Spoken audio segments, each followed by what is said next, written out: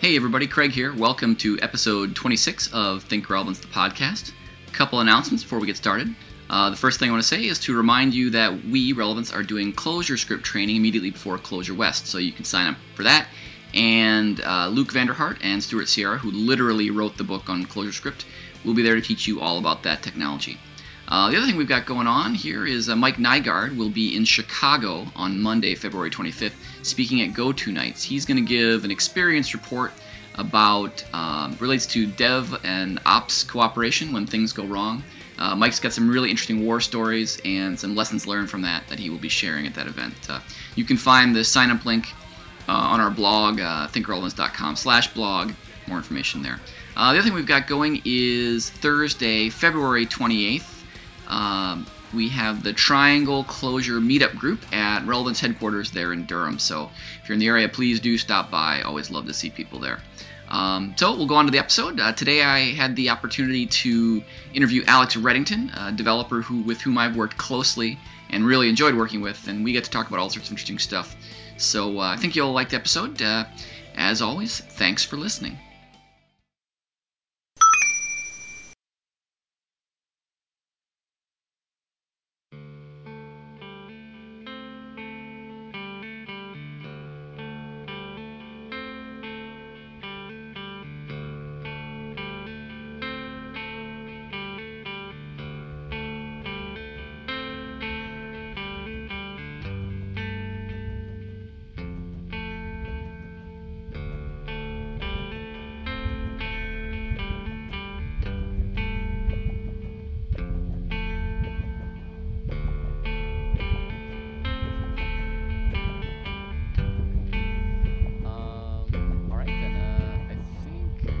Are you ready to go? I'm ready to go. I'm ready to go. Cool. All right, then. Welcome, everybody, to Think Relevance, the podcast. Today is Friday, January 18th, 2013. Today, I am joined by Alex Reddington. Welcome to the show, Alex. Thank you. It's Pleasure great to be here. I'm really glad. I'm really excited to talk to you, actually. You are one of the most interesting people I know, and to the extent that I think that's probably true for most of the people that know you as well. So I know you haven't listened to the show, which is totally cool. So you might not be aware that one of the things that we do is that we have the guests pick the intro music. So if you have a song you'd like us to play on the way in here, let us know and I'll splice it in. Oh, I got my intro, and I'm led to the belief that we also have outro music. That's correct. Yes, we do. I've got them picked out already. Cool. Can you tell it to me? Sure. So the intro music will be the song Lateralis by Tool. Okay, awesome. Are you a big Tool fan? I am a big Tool fan. I've been a big Tool fan since probably early 2000. Cool. Somewhere in that neighborhood. Does that song have like a particular meaning for you, or you just like it? I dig it because the chorus, reaching out to embrace the random, reaching out to embrace whatever might come. That's kind of meaningful to me. You know, I got my professed commitment to Discordianism, and I think that it's important for people to be encouraged to start experiencing random events and to start embracing all the unpredictability that life can throw at them. Cool. I think we may have to come back and talk about that a little bit, but before we go too much farther, I want to make sure that we start with the basics, such as you are a Relevancer. What is your job at Relevance? So my official title is a specialist. I'm led to believe that a lot of people are specialists at Relevance. That being said, that I'm not really specializing in any one particular thing. So I think generalist would have been a more appropriate title to be hired on with. But basically, I spend most of my time thinking about and writing software for our clients and trying to help them solve hard problems using software. Cool. So you mostly do development like I do, and so you're kind of like there's a fair number of people at Relevance that fit this particular mold. But would you say that you're mostly a closure guy, or you consider yourself more of a like what's your sort of specialty? So I definitely got hired on for my Ruby chops and had never played with Clojure at all prior to starting to talk to relevance about employment. Um, that being said, in the past year, I don't think I've done. No, I think for probably the past, it's probably the past 9 months. I haven't done a significant amount of Ruby development at all, and it's been almost entirely on Clojure. Um, Part of the reason for that is, uh, even though I hadn't used a lot of Clojure prior to coming to relevance, I had used Lisp extensively prior to coming to relevance, and um, I'd always been a big fan, and I think that Clojure is a good Lisp, and therefore I'm also a big fan of the Clojure dialect of Lisp. Um, so now that if you were to say empirically, what camp do I tend to fall in more? Um, well, I've done a lot more Clojure development than Ruby development, so on that argument, you could say I'm more of a Clojure guy. But on the other hand, I would say that I don't think that I'm inclined to state that Clojure is the best solution to a problem up front. I think I like to look at, the scope and the nature of the problem before I make that kind of a determination. And I think there's many, many classes of problems for which Ruby is a better solution than Clojure. So I have a hard time kind of answering that in any way other than the empirical answer of I've been doing a lot of Clojure, so I guess therefore I'm a Clojure guy. Right. Yeah, you and I have I really enjoyed working with you. You and I worked together pretty extensively sort of middle of last year. And one of the things that I really liked about working with you was that you're very deliberate. Like I could never get away with just throwing an idea out there without being able to defend it. And so I definitely appreciate, your perspective around you got to understand the problem. I mean, I can imagine, we had this conversation with Stu Holloway the other day was, you know, one of the things that might be a consideration as well, if the client's got a stable for old Ruby developers, then that's an obvious thing that would make, Ruby a good choice for them amongst all the other things you have to consider too. So absolutely agree with you on that one. So actually, we did work together a fair amount, and I gotta say, one of the things that people ask a lot about when I talk to them about relevance, and you've probably had this experience too, interviewing people or just having conversations, is oh, you guys do pair programming. How does that work when you're remote? And of course, when you and I were working, we were pairing extensively, and neither one of us is in Durham, and we certainly aren't in the same building. So I wonder if you could explain to people a little bit about how kind of the remote experience is, and what sorts of tools we use, and stuff like that. Sure thing. So our default process for pairing remotely, for I think I would say probably almost my all of my tenure here, has been we set up a EC2 instance with an SSH daemon running on it, and the two people who are pairing both SSH into that machine, and so they're sharing one physical device somewhere, um, somewhere in Northern Virginia, in the case of where we do our EC2. And we use this program called Tmux, and Tmux is a pretty cool little program that allows uh, two users to share essentially one interactive terminal. And through using Tmux, the two people establish connections to Tmux independently through their SSH sessions, and now we have a shared terminal.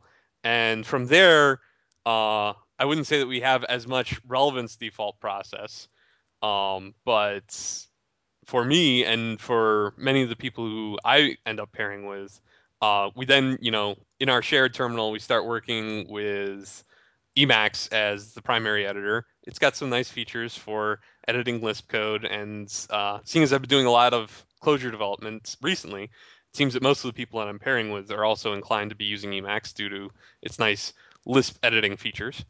Uh, So we basically use that, that shared terminal for editing code and working with creating basically any document that we want to have um, as an output of our work. And then in addition to that, we use another program called NX, and NX is really just uh, it's a tool for compressing the X remote protocol, which gives us, a shared visual desktop. We have, a graphical user environment that both people can interact with at the same time. And using it, NX, we're able to both log on to that same machine and drive a web browser on it so that we are able to see the same, web pages, whatnot, as we use the web applications that we're frequently um, doing development on. And between the combination of Tmux for character-driven, high-responsive shared terminal and NX for a shared graphical environment, though it's not quite as responsive as Tmux, which is why we even bother with Tmux in the first place. Um, I think that the remote pairing experience works out pretty well.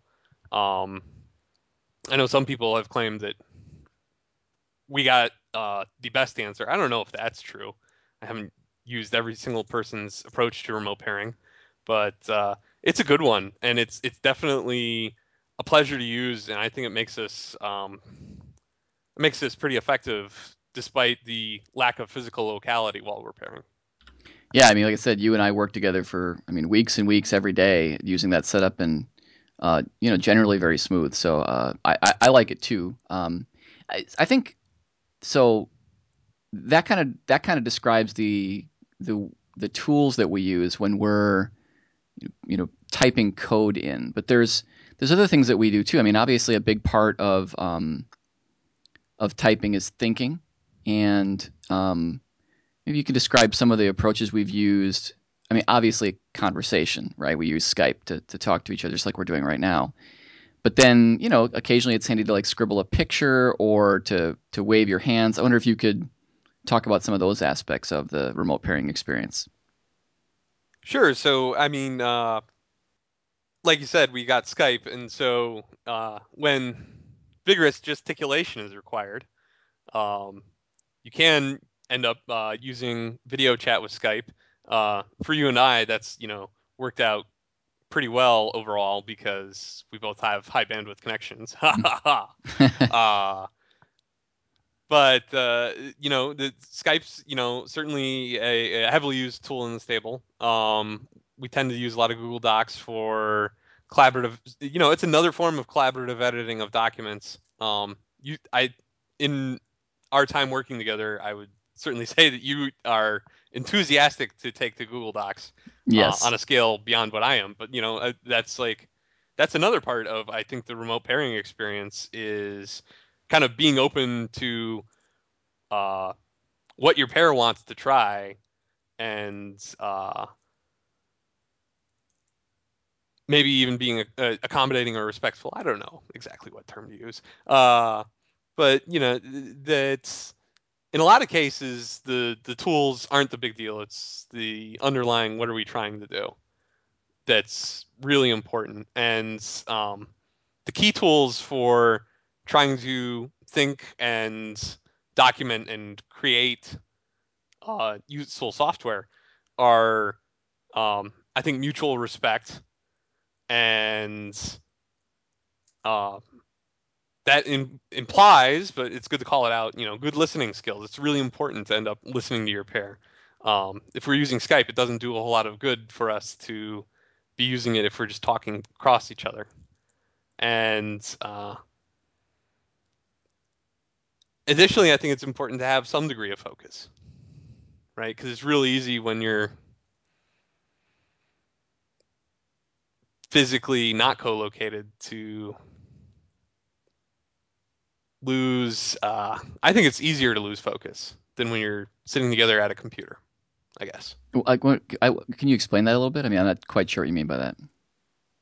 Sure. So I mean, it's I think that there's a degree of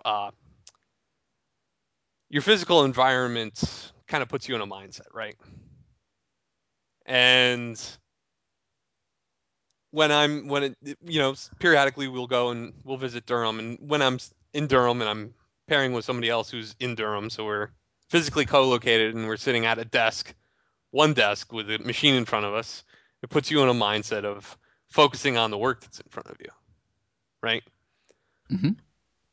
I think it's a little bit easier to get sidetracked with, a conversation that might not be immediately applicable to the work at hand when you're not physically focused on the same exact computer screen, for example.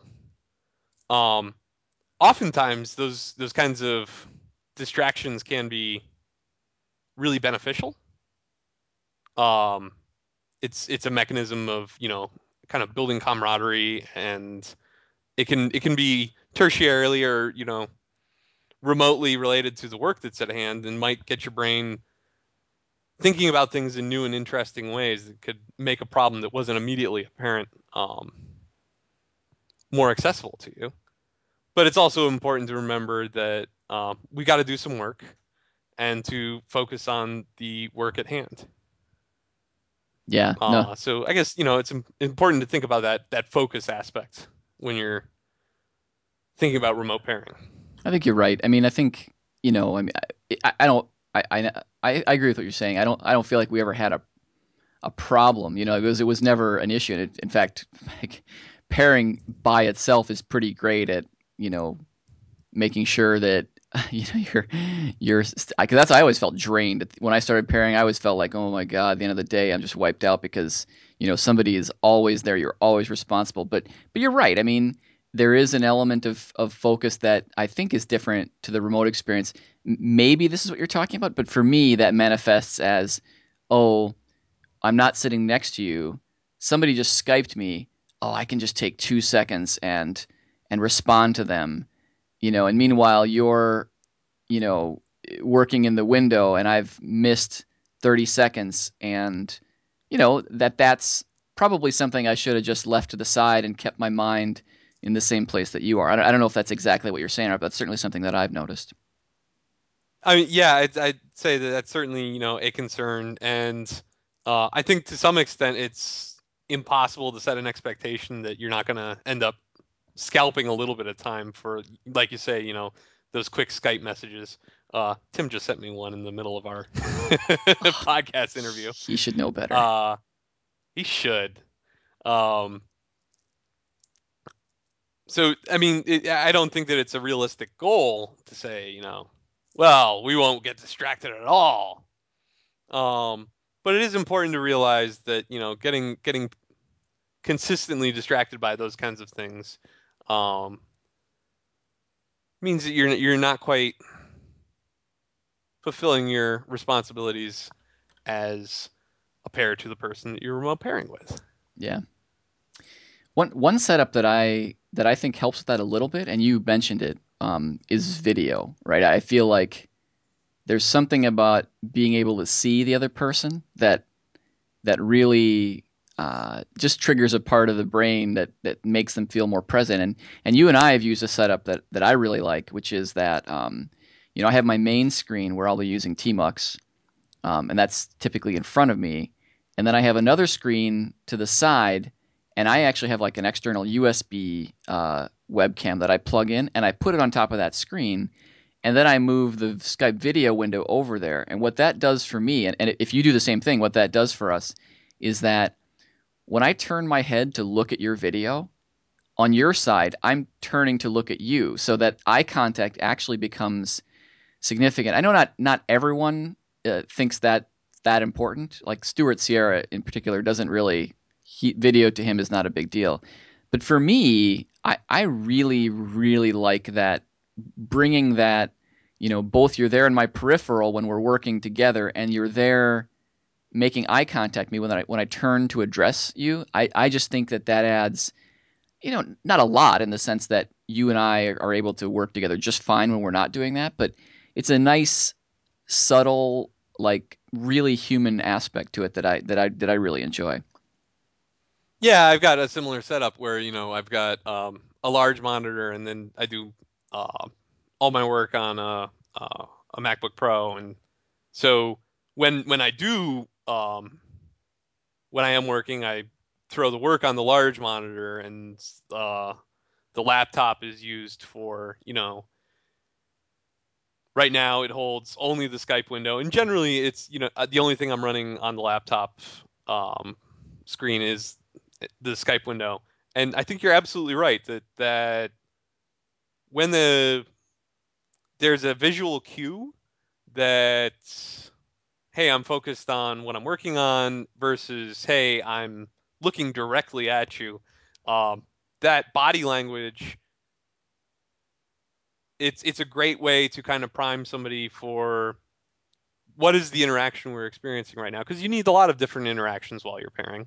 And if I turn to you on video and I say, hey, Craig, and I'm looking right at you, it kind of, without a explicit, hey, Craig, let's stop typing right now and go to the thinking place. But it gets you kind of, it jars you out of, hey, hey, we're trying to generate code, and it jars you into, um, hey, let's take a moment and start thinking about what we're working on, or let's have a discussion about what we're working on, or uh, let's BS about something sometimes, right? Yes, yes, absolutely. But it's a nice, subtle way to kind of change gears with just, a little bit of body language. Yeah. Yeah, so you that in a roundabout way kind of brings me to the other side of this. So we've talked about things that work well and how we cooperate. But another thing I find that people ask about a lot when they're asking about pairing in general or remote pairing in particular is, how do you resolve conflict or even like very specifically like things like how do you know who's supposed to be typing right now? People ask that, and if you could address that. Right. So, in that's not a that is a good question, I guess, was where I would start. um, because there's not a similar kind of implicit body language mechanism for signaling that. And in a lot of cases, I'll be pairing with somebody, and if we've just been talking, and uh, there's some enthusiasm to get something down in a buffer now, I'll say, hey, I'm going to steal the keyboard right now, which isn't quite asking for consent, right? It's more like informing, hey, I'm about to take control of this thing. And oftentimes that's my mode of operation. Sometimes it could be, hey, you mind if I steal the keyboard right now? But it's that verbal mechanism of just saying, hey, I want to type now, and I don't think you need to make a bigger deal out of it than that. It's just social interaction, and I think that's really kind of um, the double-edged sword, if you will, of pair programming is a lot of the problems that you could have in terms of trying to establish a protocol for a computer to solve the problems of pair programming can be obviated with social interaction. Uh, the other side of the coin being that you need to be comfortable with social interaction and have at least a minor degree of competency at interacting with another human being over voice and video uh, in order to kind of coordinate what you're about to do. Um, and I could see people in our industry finding that to be a problem. Yeah, I mean, you and I are both relatively assertive. I mean, or at least comfortable with, you know, like saying, "Hey, dude, I'm gonna type now. That's how it is. And if you don't like it, please say so, and I'll respect that. But I am going to type now. But I could, there's many different types of people in the world, and I wonder, have you ever encountered a situation where, that inherent kind of just different approaches was a problem for pairing or remote pairing? In a lot of cases, I think that when we're evaluating candidates of people who might, either contract or become employed by Relevance, uh, many of them aren't. necessarily well experienced with pairing. It's still kind of this weird technique for generating software, and so a lot of people are unfamiliar with pairing in general. Um, and that means a lot. Sometimes a lot of our candidates are unfamiliar with pairing in general. And in the cases with people who are unfamiliar with it, I find um, sometimes it's like if it's like their first time, you have to give them a little prompting and a little coaxing of, okay, hey, why don't you take the keyboard now and um, write some software based on what we just discussed. But I feel like that's not a problem that generally persists very long in my experience. And even in the cases where we don't generally tend, in my experience, to run somebody through one remote pairing session and say, yeah, we're really interested in this person. It generally means a couple of times, and there's a big difference between people who've uh, clearly never paired remotely at all with anyone, and uh, with a candidate who's gone through and done some remote pairing with other people at relevance already and has kind of acclimated. It's an adjustment period, but it's a short one. And I found that most of the people that um, we tend to work over an extended period of time with adapt to it pretty quickly. That might be because there's a selection bias in there that we only tend to work for long periods of time with people who adapt to that method of working quickly. Yeah. But I don't think it's a big barrier. Yeah, I would agree. What about the other aspects of kind of conflict management? That's the other thing that people seem to want to know about is, well, what happens when you guys disagree? I mean, this is pairing or remote pairing, but like what? And I mean, this came up with us, right? I mean, there were lots of times where, over the course of however many months we worked together, uh, I lost track of the number of times where I had an approach in mind and you had a different one in mind. And like, what happens in that case? So ultimately it's going to depend on the pair. Um, what I generally try to remember when I'm pairing is that we've got ultimately the same goal in mind, right? And what's that goal? The goal is to generate the best software we can within some time frame. Um, and as soon as you operate under the assumption that people have the same goal in mind, I think it's a lot easier to remember what exactly is the scope of a conflict of, in this case, a disagreement over how to go about meeting that goal. Um, and it's really important to keep that. That's like the first thing to remember is we're both trying to build software and we're both trying to build good software. And then you got to approach it with respect and humility. And uh, with respect means that I appreciate you're an intelligent guy. You build good software, and even if we disagree about an idea, or your idea isn't the idea that I'm coming up with when I want to try and solve a problem, that doesn't mean that it's wrong, right? It means that it's different. Um, and in a lot of cases, I think that it's important to start with the outset or start with the mindset from the start that maybe we're going to take Craig's idea and work with it. And so you kind of embrace it and go whole hog with it and say, okay, it's not mine, but let's run with this idea all the way to its natural conclusion. What would be the consequences of doing that? Uh, in a lot of cases, you might find that the consequences are the same or nearly the same as the idea that you had, even though the approach to getting there is different. And in that circumstance, I think it's really important to then realize that the difference is irrelevant, right? It's a distinction without a difference underlying it, and you're going to get to the same place. The consequences are the same, and whichever one you end up choosing really doesn't matter. So have a little humility and a little respect, and sometimes just say, "Yeah, sure, we'll do it your way."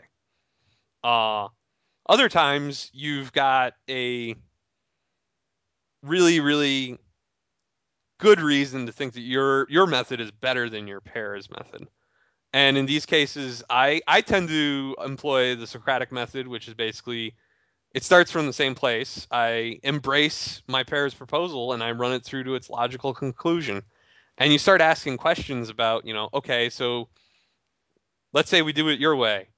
And what are all the consequences of that? Asking about those consequences and asking questions about, what are the drawbacks? What are the potential benefits of it?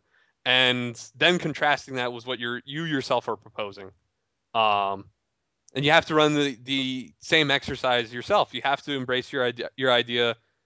And I like to kind of embrace it as if it's a foreign idea, right? If somebody, okay, I've got my idea. If somebody else were to propose this idea to me, I got to run this forward and figure out what are all the consequences of this and try and poke holes in it, um, and be really intellectually honest about the way that I'm analyzing my proposal versus your proposal. And in a lot of cases, I find that if I go through that exercise, if I'm right from the outset, I can convince my pair that I'm right from the outset. In a lot of cases, I've found if I run through that exercise far enough, uh, I'm wrong from the outset, right? And how I'm sure that there's been some times, I don't know if we can recall them explicitly off the top of our heads, where we've had a disagreement, we start arguing about it, and I'll start running down some train of thought, and then finally come to the place where it blows up, and say, "Oh yeah, you're right, Craig." Oh yeah, yeah. Absolutely. I can think of times that's happened for sure, and hopefully And vice I mean, versa. that's yeah, absolutely. And I think that that's if you get in the habit of doing that, that's really valuable in my opinion, because what you're doing is you're trying to solve the problem, you're coming up with an idea, you're brainstorming, right? And then when you follow it up and you actually do an analysis all the way through to the consequences of it, and you realize how broken this idea you came up with was, and you own, oh yeah, that idea's garbage. It'll never work. That builds trust. And it gives somebody a reason to respect your intellectual effort. And I think that's a really big part of it is it gets you in a habit of being more honest with yourself about the quality of your ideas, and it makes you have to kind of trash the bad ones a little bit earlier than you would otherwise. Yeah, which makes you better. I mean, you can be completely selfish about it. Not that you are, but you can be selfish about it and say, look, if what you value is being able to generate good ideas, then getting better at recognizing the bad ones is super valuable to you, absent any other interaction benefit. Yeah, absolutely. But it does mean you have to kind of put your ego in the back seat, which is a difficult task for many people. I know exactly what you mean, and I really liked what you said towards the beginning of your description, where you said, you have to start out, um, you know, with the idea that the other person might be right. I never really thought about it, but that kind of feels to me like the heart of it is Alex is opening his mouth and he's expressing an idea. It's not my idea. I think it's very natural to just immediately, nah, that's not my idea, right? But I think the very core of it, to me at least, is okay. What if he's right? Let's listen and figure out if he's right. And I think that is absolutely, as you said, one of the keys to making that work. Yeah, it's good stuff. Um, what else, man? You're one of our most experienced remoters. I mean, you've been at Relevance a long time. You've been remote the whole time. What else? What else should I be asking you about remote pairing, or what do people ask you when they talk to you about it? So one of the things that a lot of people talk about when it comes to remote, though maybe not necessarily pairing, is how do you stay focused? And I've been working remotely in some form or another since about 2005. Um, so I got a little bit of experience with it.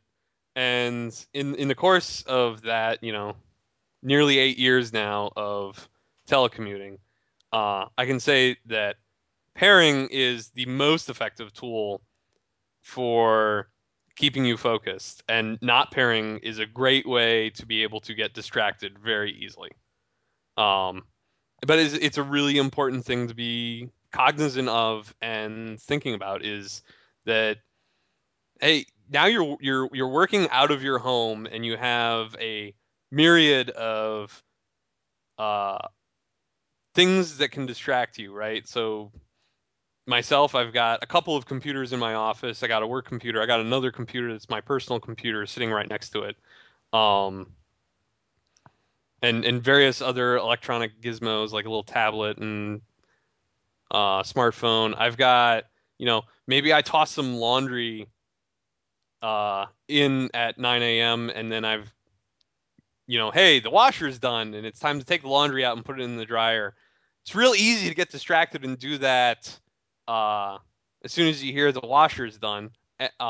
If you're not pairing, but if you are pairing, I'm not gonna bail on you just because my laundry's done. Well, usually I don't. uh, but it's a really important thing to be thinking about is that idea of focus and maintaining it. Um, Is and your another thing that, sorry, go ahead. No, please go ahead. So another thing that I'm contemplating about, this doing telecommuting and over the various places I've telecommuted, I've never telecommuted without some sort of schedule of physical presence as well, right? So, uh, first place I did it at, I would go down there once a week, and it was I was living in Baltimore, and the office was in Northern Virginia, and that's a terrible commute, but one day a week I would make it, which made it tolerable, and it also meant that I was, a real person with a face, and it kept me human to my teammates who I was working with there. Um, the next place I was working with was actually, right in Baltimore City, and we could certainly have an argument about whether the necessity of telecommuting or not. But I said, I'd like to continue telecommuting for a couple of days a week, and they agreed to it. So there, I would go in 3 days out of the week and then telecommute the other two. Um, and that was really interesting because I feel like there was so much continuity in terms of FaceTime and those kinds of concerns. Uh, the telecommuting almost didn't make much impact at all in terms of altering my interaction with my coworkers there. And then at relevance, it's certainly the most drastic in many dimensions where um, for about a month or two at a time, we just telecommute, right? And we don't go down there once a week. It's once every, 3 or 4 or however many weeks. Um, and you go down there and you're down there for a full week. So you're local for a week, and I think that certainly gets you the humanizing aspect of people remembering that you're not just some, voice on the end of a wire on the internet that occasionally churns out code. Uh, but it's also, it's kind of more disruptive to the rhythm of your own life. Um, but yeah, it's really interesting to me, like just having all those different experiences. But I think it's really important to uh, always make sure that you got kind of a human presence in some way, shape, or form. Now I think that video chat might be more of a candidate for achieving that than in the past. Like in 2005, if you wanted to do video chat with somebody, you could, and boy, did it suck. Yes. Uh, but it's better now. Yeah, we do it all the time. And Right. actually, I have one more data point that I can add because I did some work at Microsoft, and when I was there, I was totally remote. Like I did a gig that was over a year long, and I never went out once.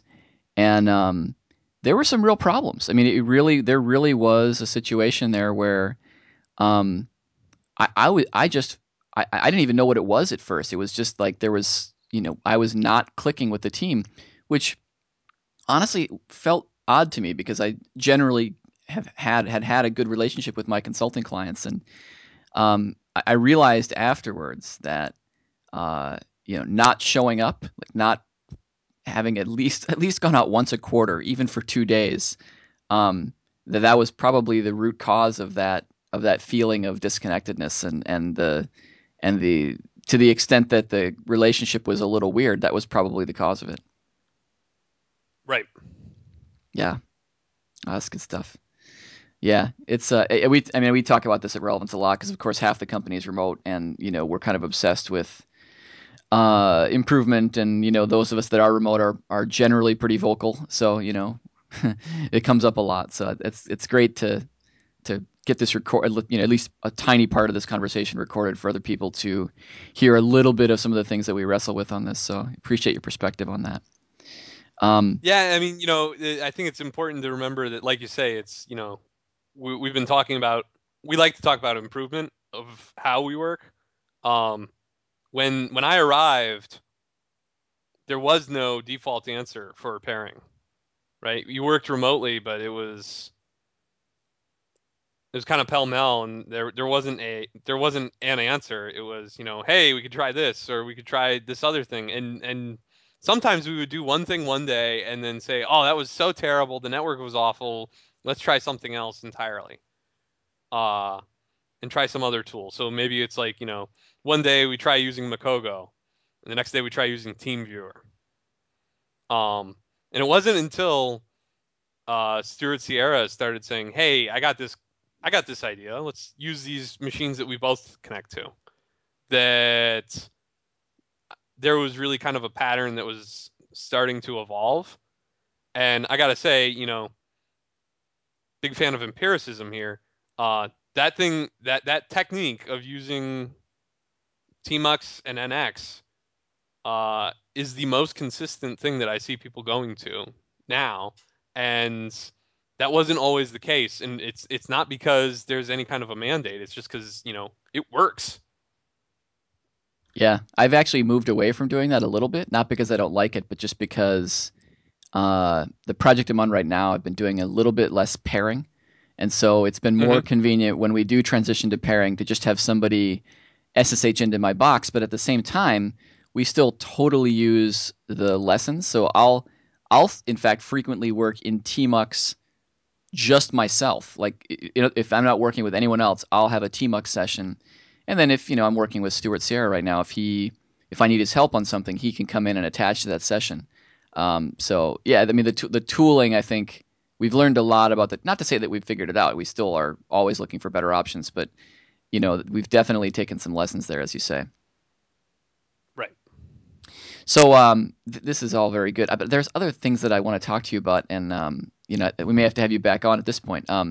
But so you mentioned that when we pair, that there's moments where you have a conversation just like you would if you're sitting next to each other about how about those Yankees or the equivalent, right?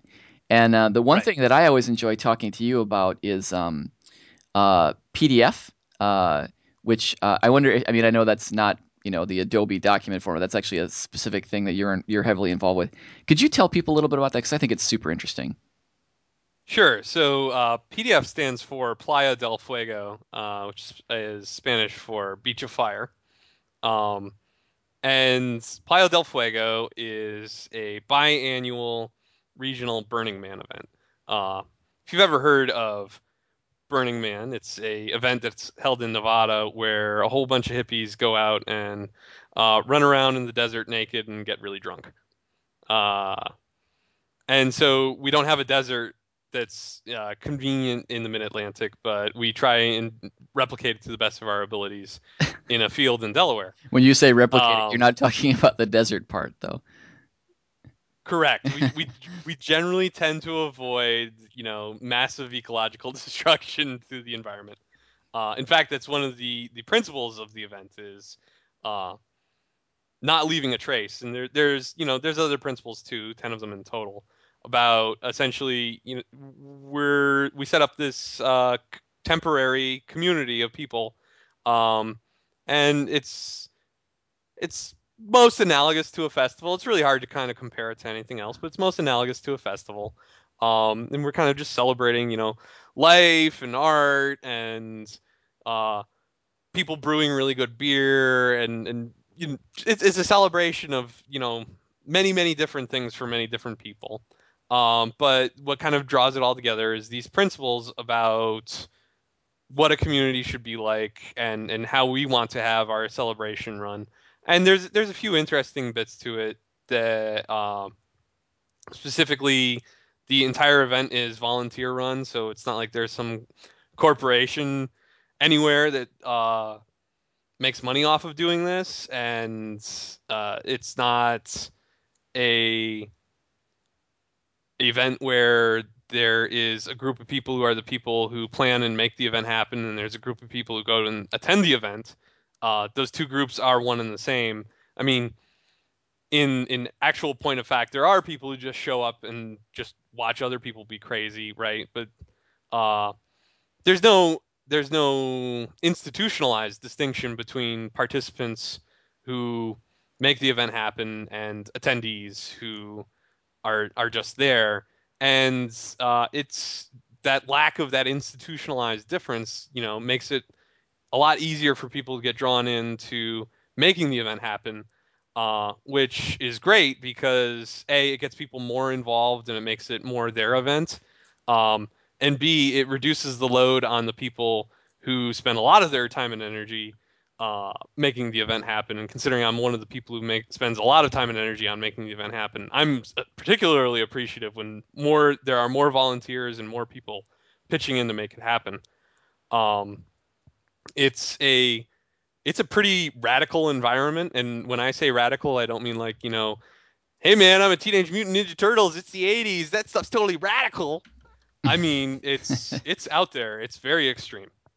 Uh there's few rules. There are rules, but there's few of them, and you'll see people doing a lot of things in uh the name of self-expression that you wouldn't see in your day-to-day life. And it's a lot of them are just, it's amazing what people come up with. Um, one year we had some folks show up with a rock band set up, right? So the video game rock bands where you get little plastic instruments and you click them the right way at the right time while a song is playing, and you get points for clicking the things at the right time. They had rigged it up though so that every single time you hit the notes correctly in the game, there were flamethrowers rigged up that shoot big gouts of flame, and people loved it. They went crazy over it Who because it wouldn't? was something you participate with, but it looks really cool because there's this flame shooting everywhere. Um, in the fall we had a sumo wrestling ring where anyone who wanted to just shows up and people started sumo wrestling each other. Uh, it was right next to this really, really great, the White Dragon Noodle Bar, who were gifting noodle soup. It was delicious. I loved it. But there's always something interesting happening. Many times the interesting thing that is happening involves something being on fire, and uh, there's not a lot of rules, so all those kind of combine to make it an environment that I love being in. It suits me just fine. Yeah, I always love hearing your stories. You said it's twice a year, right?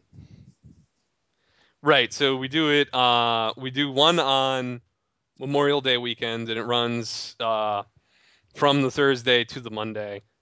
Well, Thursday afternoon to Monday morning.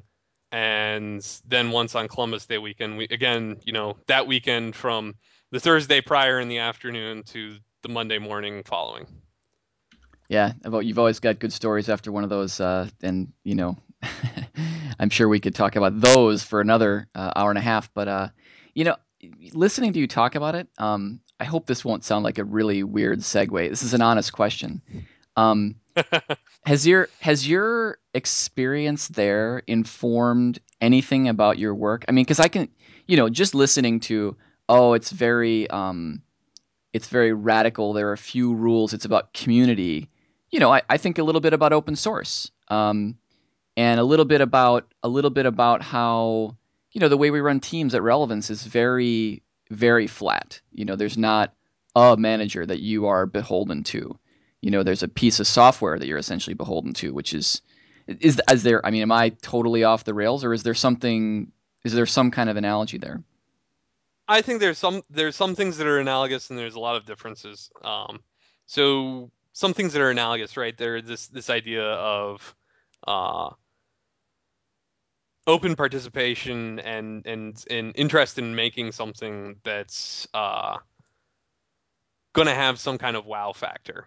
Um, so like you mentioned, we do a lot of open source work, and much of the time we spend on that open source work is because it's immediately applicable to something we're trying to solve uh, in terms of a client problem, right? But to some extent, the desire is, hey, I want to make an open source project that people think is cool because it it feels good to make something that other people want to use. Um, and in that same kind of vein, there's a lot of time actually spent building things. Um, Everything that exists at PDF exists because somebody built it in the last 5 days, and come Monday morning, it's going to get torn down and packed up and taken away. So it's not like there's any, there's not a whole lot in terms of long-term infrastructure there. Everything that you interact with, and the bars you hang out in, and the clubs where there's pounding obnoxious techno music, they all existed because they all exist when you're experiencing them, because some people got together, brought all the raw materials to PDF, and made it there on the spot. um, and in many cases, people, when they're setting things up, uh, they just solicit, complete random strangers to come over and help them set things up. One of the big things that we do every burn is we have a huge, huge bonfire, and uh, that's also one of the biggest communal efforts, is everyone contributing together in terms of building that bonfire. And there's actually a lot that goes into it. Part of it is a piece of burnable art that somebody builds, and in many cases, that burnable art arrives at the event in pieces and needs to be assembled. But the other part of it is you need a lot of logs to create a nice big bonfire, and stacking up those logs takes a lot of people hours. When you got a lot of people pitching in, it means that it's not a lot of one person's hours. So to some extent, yeah, sure, collaboratively building things, there's some analogy there. But on the other hand, I think that there's more personal experience at PDF than I would say, most people have with open source. In open source software, a lot of times the discussions you have are focused entirely on the source code that's, you know, subject to discussion. Um, and at PDF, that it's generally not so narrowly focused. And uh, I had some train of thought, but I'm completely lost it now. Uh Well, that's all right, because I can already tell that we're going to have you back on, Alex. And the other thing is that in about 5 minutes, my daughter is going to come bursting in the door and start stomping around, demanding a snack. So I'm gonna. I just, we got a few minutes left. Is there? Obviously, there's more we need to talk about. You will have to come back.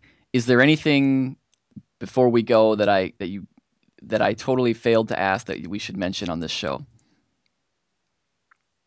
Any open source projects you're working on, or anything like that?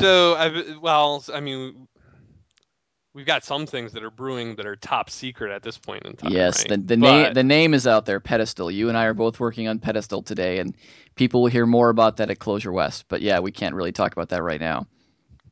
not too much. But I've been working on off and on.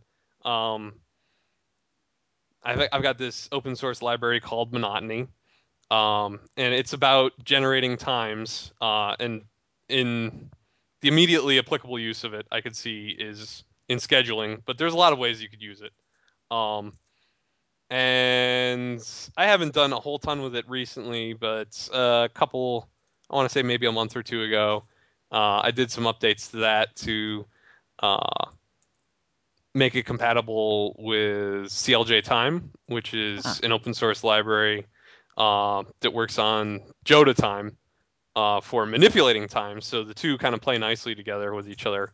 But yeah, if you're trying to solve a problem with scheduling in Clojure, and you've you're running thin on ideas, I would recommend at least contemplating monotony and looking at the ideas that I've expressed there because I put a lot of thought into them. Yeah, I know you've been working on that for a long time, and we'll definitely put a link to that in the show notes so people can find it that way if the Google fails them.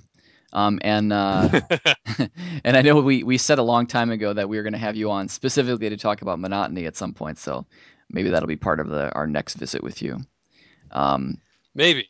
Maybe. But I think we should probably wrap it up here. It's been super awesome to talk to you. I really appreciate your. We didn't get through half the things I wanted to talk about, but I really appreciate your take on remote pairing. And I I don't know. I always love hearing about PDF. One of these years, I will work up the nerve to actually attend. But in the meantime, I always look forward to hearing your stories about it. So, thanks a ton for coming on, man. It's been great having you. Hey, it's been no problem. You should absolutely join us at PDF. We don't bite unless we get permission first. Cool. So, as you correctly heard, we do have another song we want to play on the way out. What are we going to hear on the way out here, Alex? So on the way out, we're going to be hearing "Regulator" by Clutch. Clutch is a pretty good hard rock band from Germantown, Maryland. They're a local favorite of mine. Cool. Awesome. Well, that's coming up in the background, and I will thank you again. Thanks so much for coming on. It's been great having you, and looking forward to talking to you again. We'll catch you later. It's All right. been great being here. Yeah. Thanks. All right. Cool. And thanks everyone for listening. This has been Think Relevance, the podcast.